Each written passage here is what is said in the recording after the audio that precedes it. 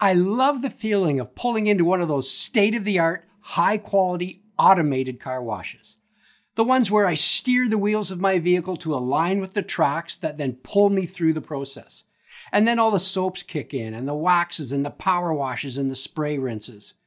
It's a comforting feeling knowing that the entire process has been thought through, and my car is predestined to come out the other side transformed. Did you know that the Church of Jesus Christ is like an automated car wash for the human soul? I mean, we decide whether or not we're going to submit to the process. We choose whether or not we're going to align our lives to God's will. But once we do that, the Spirit of God begins to go to work on us and in us, using the circumstances of our lives to transform us into the image of Jesus Christ. The Apostle Paul put it this way in his letter to the church in Rome. He said this, "And we as Christ followers know that in all things God works for the good of those who love him, who have been called according to his purpose. For those God foreknew, he also predestined to be conformed to the image of his Son." Now, the mission of Broadway Church, our mission statement is simple: to lead people toward Christ-centered living. And what that means is we come alongside people in their lives, wherever they are in life, and we do whatever it takes to help them take the next step towards living a Christ-centered life. Now, a year ago, we introduced a concept here at Broadway that we called Better You. Now, Better You is a play on words, meaning a better you, personally making you better, but also Better You, meaning Better University. Better You is a yearly series where we focus upon equipping Christ followers with practical life skills in a specific area of biblical concern. Last year, using the words of the Apostle Peter, we focused upon the inner qualities that a Christ follower should be cultivating. For this year's Better You series, we're using the words of James, and we're focusing upon what the Bible teaches regarding healthy communication within relationships. And this year, we're adding a new layer to our Better You experience. This year, we're leveraging and incorporating the unique gifts and skill sets of individuals within our congregation. So it's not just pastors. We're not only providing sermons during our Sunday gatherings during this series, but we're also offering follow-up workshops featuring some skilled professional life coaches and counselors from within the Broadway Church family. Check out the QR code on your outline or our website for more details on the midweek options. Now, with that said, let's get right into today's topic. Some years ago, an author named Bob Moorhouse wrote an essay called The Paradox of Our Time. Here's just a portion of what he wrote. He said, "We've learned how to make a living, but not a life. We've added years to life, but not life to years. We've been all the way to the moon and back, but we have trouble crossing the street to meet a new neighbor. We've conquered outer space, but not inner space."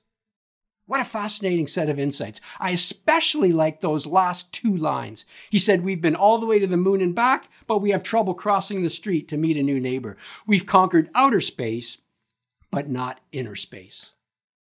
Of all the challenges this world presents to us, the greatest challenge is ourselves. The greatest challenge is the one that's facing us in the mirror every day. And when I say facing us in the mirror, I'm not so much talking about what we see as I am talking about who we see. I'm not talking about the outer space in our lives. I'm talking about the inner space in our lives. I'm not talking about the state of our hair. I am talking about the state of our hearts. Now, the last 2 years have placed a stress upon everyone. We're all feeling it, aren't we? The last 2 years have strained lives, and the last 2 years have strained relationships to the point of breaking. I mean, the events of our last 2 years have divided people politically, and with the pandemic, there's all sorts of things that we have to disagree with each other about. And I've seen individuals, relationships, families, churches divided and destroyed. So how should a person respond to a crisis like this? I mean, how can a person turn the obstacle of relationship stress into an opportunity for relationship growth? This is where the little New Testament book known as James becomes incredibly relevant. Now, James was a brother of Jesus, And James was a leader in the first century church. 2,000 years ago, James wrote a letter, and we have a copy of that letter in our Bibles today. It was written to a stressed out, scattered, oppressed group of Jewish followers of Jesus who were just barely clinging to their faith. And James' advice to them back then speaks with amazing clarity to us today. Now, there's a tiny snippet of advice from James that we're going to focus upon for 3 weeks. It's a simple but profound declaration that he makes in chapter 1, verses 19 and 20. Now, essentially, James is answering the question, so what's the best way to respond in a relationship when the pressure's on, when the stress is building, when you feel like you're losing it? We're going to pay very careful attention to how James answers that question. Look what he says. My dear brothers and sisters, take note of this. So he says, pay attention. Everyone should be quick to listen, slow to speak, and slow to become angry, because human anger does not produce the righteousness that God desires. Now, this passage appears simple, but putting it into practice is a daily challenge. And for the next 3 weeks, we're going to dive deep into these words and apply them to our lives and our relationships, all with the goal of building a better you. Now, we're beginning today by zeroing in on the phrase, everyone should be slow to speak. When James wrote this, he didn't really write so much chronologically. We can pick and choose the order we attach them or the order that we address them. And we're starting with that phrase, be slow to speak. Actually, I encourage you to underline that phrase in the passage on your outline or in your Bible. Everyone should be slow to speak. So why? Why should we be slow to speak? I mean, what does that even mean? Is James saying that we should speak like this?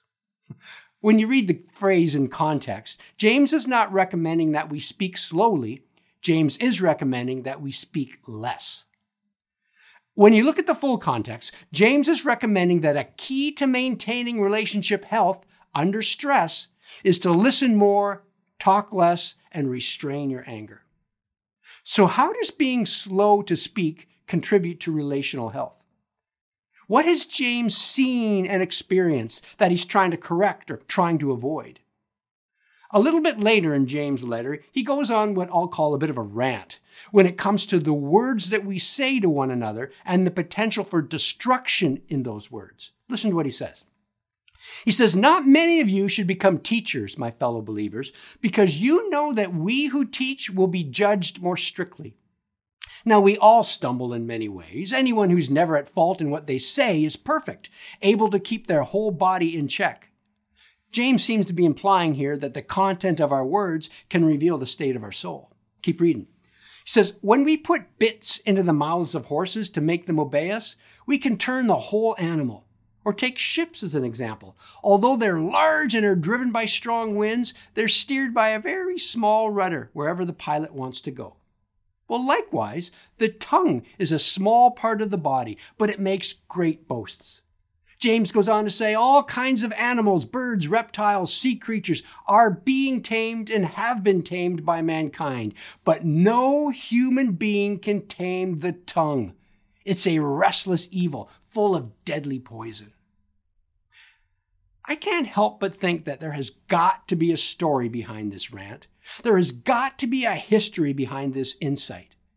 I can't help but think that James has personally seen the destructive power of the spoken word. I can't help but think that James has personally tasted the poison of the untamed tongue. Maybe he was remembering someone else's acidic comments. Maybe he was regretting some careless comments of his own. When was the last time you actually listened to yourself speak? Of course, I speak for a living, and so I get to listen to myself all the time, and that can be a painful process. Listen, I remember the very first time I heard myself speak. I heard a recording of myself. It was terrible. I mean, I heard all my habits and idiosyncrasies, and I didn't like what I was hearing. I thought, oh my goodness, this is what people hear when they listen to me? Why do they come back the next week? How do you sound to the people around you? Under stress, how do you treat the people in your relationship orbit? What kind of words tend to roll off your tongue when times get tough? Words can come easy when life comes easy, but what tends to bubble up from within you and spread to those around you when your heart is in turmoil? James is telling us that we need to think about these things. He's telling us that we need to pay attention to how we communicate in the relationships in our lives. And James is telling us that one way we can ensure we're healthy in our communication is to be slow to speak. Okay, so practically speaking, how would being slow to speak help us to be better and more healthy communicators? How would being slow to speak improve our relationships? Well, I can think of two ways. First of all, being slow to speak should decrease the damage produced by careless words. It should decrease the damage produced by careless words. Okay, listen. You're angry at someone and you want to lash out. You want to give that person a piece of your mind. So what should you do? A common bit of advice that's been passed down for generations is this. I'm sure you've heard this. When you want to lash out, what you do is you sit down and you write that person a letter. Put down on paper or type into your computer everything that you're thinking, everything that you're feeling, and then sign it, seal it, or save it, but do not send it. Sleep on it. Put it in a file or on a shelf and revisit it in a few days maybe. You will likely be amazed at how glad you're going to be that you did not post that letter or hit send on that email. You will likely discover that with distance comes perspective. Why is this true? It's true because it's a universal experience that, generally speaking, our first response is rarely our best response. Listen, I've been writing sermons for decades. You need to know what you're hearing me say right now is not the first draft.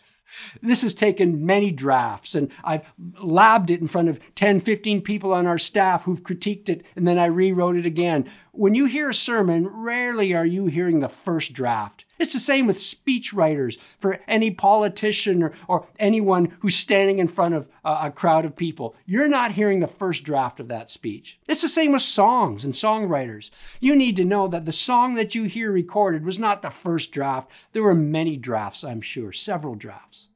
For example, there's a famous saying, if life hands you lemons, make lemonade. Few people know that the first draft of that phrase was, if life hands you lemons, make some kind of fruity juice. Do you see someone who speaks in haste, the Bible says? There's more hope for a fool than for them. By the way, this is the danger of social media today. This is what makes media like Facebook and Twitter or Instagram so toxic. I mean, it's a realm of instant feedback.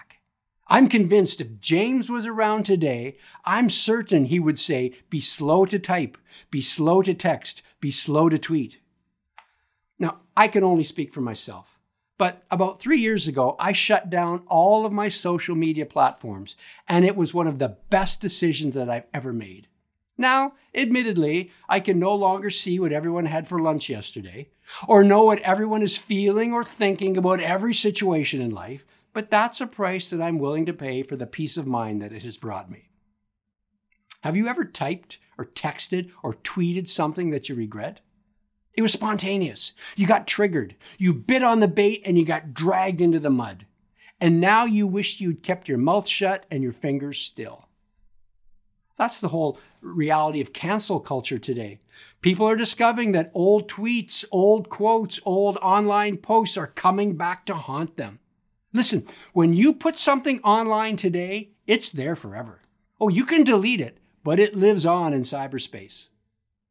And what's true of the typed word is just as true of the spoken word. When you speak a word to someone, when you release a thought and send it towards them as a sound wave, it doesn't end at their eardrums. It sinks into their brain and soaks into their soul. Last year, I engaged in a ministry here at Broadway Church known as the Genesis Process. The Genesis Process is a ministry dedicated to helping people get unstuck in their lives. It was while going through the Genesis process that I discovered something fascinating. I discovered that I was still being affected by words that I heard in my childhood. I discovered that I was still being haunted by words that I had been carrying for decades. The Bible says the tongue has the power of life and death. Practically speaking, how would being slow to speak improve our relationships? Well, I'm suggesting that I can think of two ways. First of all, as we've just learned, being slow to speak should decrease the damage produced by careless words.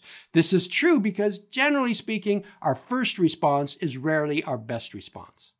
But there's another way I think being slow to speak will improve our relationships. Being slow to speak should not only decrease the damage produced by careless words, but being slow to speak should also increase the quality produced by thoughtful words.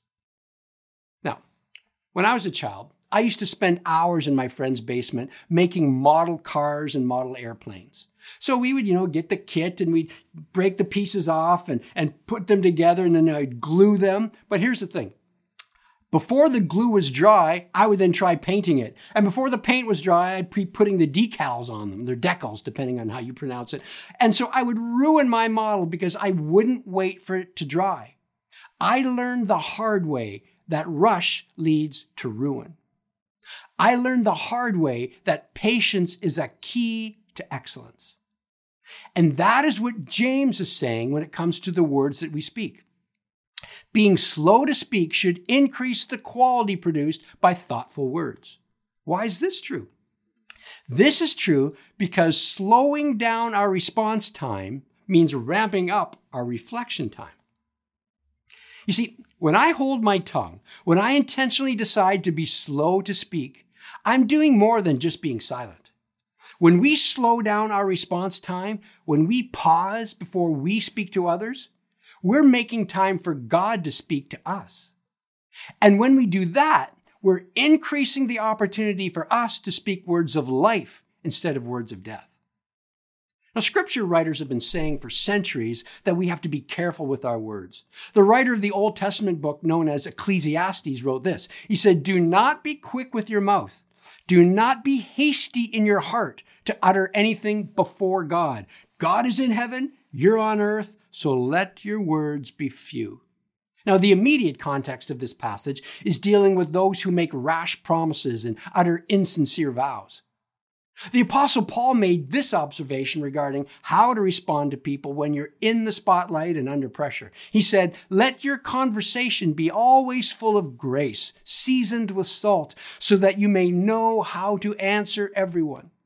So when you put these two passages together, the Old and New Testament passages, you get a good picture of reality. Every word you speak is spoken in the presence of God. God's present. He's listening. But he's not only present to listen, he's present to equip. He's present to fill your mind with his grace. So don't be in a hurry to respond to a question or remark about a situation. Pause, access his presence, and let your response be godly, gracious, and wise. Being slow to speak should increase the quality produced by thoughtful words, because slowing down our response time means ramping up our reflection time. And this brings us to today's big idea where we summarize the teaching in one phrase. Here it is. Decreasing the quantity of your words goes a long way towards increasing the quality of your words. Decreasing the quantity goes a long way to increasing the quality. Intentionally pausing before speaking makes room for God in your relationships. Intentionally pausing before speaking not only makes room for God to protect you from uttering harmful words, but it also makes room for God to inject you with helpful words. Do you want to know how to improve the quality of your relationships? Be slow to speak, because words matter. Words have the power of life and death. Decreasing the quantity of your words goes a long way towards increasing the quality of your words. Now, this week, at both of our campuses, we're going to go even deeper into this topic of being slow to speak on this whole area of healthy communication. Ross Allen is a professional consultant and coach. He's a member of our board here at Broadway. And he's going to provide us with some free, practical tools when it comes to communicating with others in a healthy way. Check out the QR code on your outline or on the screen right now, or visit our website for more details. How do you communicate under pressure? What kind of words come out of your mouth when life isn't going as planned? Today, James has given us some solid, practical advice. Be slow to speak. Instead of pouncing, try praying. Give yourself time to guard your heart and give God time to tame your tongue. Doing so will turn a potentially harmful exchange into powerfully helpful exchange. Now, I can speak from experience in this matter. Many years ago, in fact, it was my first month in full-time ministry, I was preaching one of my first sermons on a Sunday evening.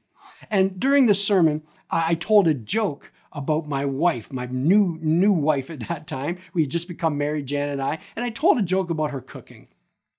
And about 3 or 4 days later, the pastor that I was working under, a mentor in my life, Bob Argue, we were about to go out for lunch together 2 or 3 days later. And I'll never forget, I could take you to the very place where we were standing in the lobby of that church, leaning against the front door. We were about to go out the front door, and he paused and he turned to me and he said, "Dear heart," that's what he used to call me. He said, "Dear heart, Darren," he said, "I need to say something to you." And he had tears in his eyes when he said this. He said, you preached Sunday night. He said, "You did well. It was a good job, son. Well done." He said, "But you told a joke about your wife's cooking." He said, "It was a funny joke, guaranteed laugh." He said, "But don't ever belittle your wife in a sermon. Don't ever belittle your wife in front of a congregation like that." He says, "You need to always build her up." I never forgot that. He was sitting on that. He thought it immediately when I preached that sermon. He could have come up to me right afterwards, but he didn't. He sat on it. He was slow to speak. He let it work over in his heart, and he presented it in a way that it came as an expression of love to me. Now, it may very well be that as you sit there, God has brought to your mind an instance where you were quick to criticize, where your words sliced and diced someone. Did you know that it's never too late to apologize? Just a couple weeks ago, I had a phone conversation with a 90-year-old woman. The last time I had spoken with this individual was nearly 30 years ago. And in that conversation 30 years ago, she had said some things to me that were very pointed and very painful. Now, we had not spoken for 30 years. A couple of weeks ago, we found ourselves having to speak together again for the first time. And as we concluded our polite conversation, that 90-year-old woman said this to me. She said, "Darren, I need to apologize to you. 30 years ago, I said some unkind words to you that I have always regretted. I want to tell you how sorry I am for what I said." With those words, my heart melted. Have you spoken rash words to someone? Has God brought to your mind a moment when you should have been slow to speak? It is never too late to offer healing, and it's never too late to receive healing as well. Let's pray together to receive that healing. God, we come to you in the name of your Son, Jesus, the one who died, who rose from the dead, the one who sent his Spirit to live in our midst, to strengthen us, to cleanse us, to forgive us, to heal us. God, as you bring to our minds instances where maybe we've been rash or harsh, direct our hearts. Give us the wisdom and the humility to confess our sins, to acknowledge our sins, and repent of our sins, and maybe, if possible, address the damage done by our sins through our words that we've spoken. Father, we ask you to come into our hearts and strengthen us, heal us, renew us. Help us to be men and women who are slow to speak, men and women who listen to you and speak words of grace, words that are seasoned with salt, words that build others up, not tear them down. May we be sources of life, not death, hope, not hurt in the world around us. Maybe you're watching today and you're not yet a follower of Jesus. I want to give you an opportunity right now to make a decision to accept the words of truth that he has spoken into your life.